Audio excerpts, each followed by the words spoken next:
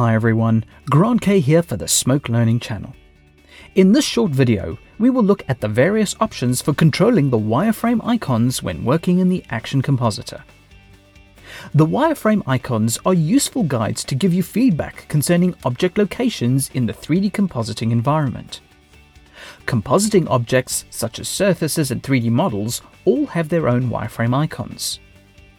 And other tools such as lights, cameras and 3D paths also have their own wireframe icons.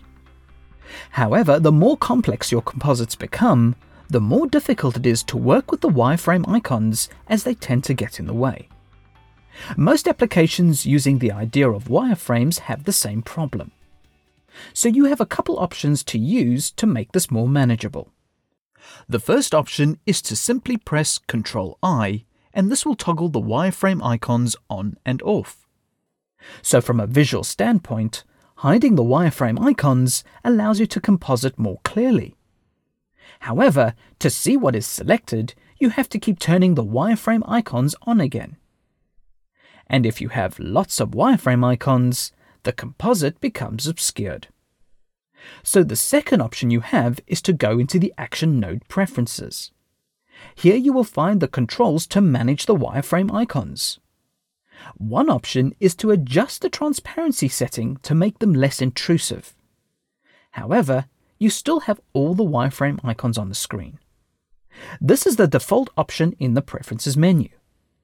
You can turn them off if you select this option. Using the Ctrl-I keyboard shortcut toggles between these two modes. However, the third option is Selected. Using this mode, only the object that is selected in the composite will have its wireframe icon displayed. All the other wireframe icons will be invisible. Pressing the Ctrl-I keyboard shortcut will now toggle between Selected and Off. This allows you to see the overall result of your composite, but still use the flexibility of the wireframe icons with your selected object. Comments, feedback and suggestions are always welcome and appreciated. Thank you for watching, and please subscribe to the Smoke Learning channel for future videos.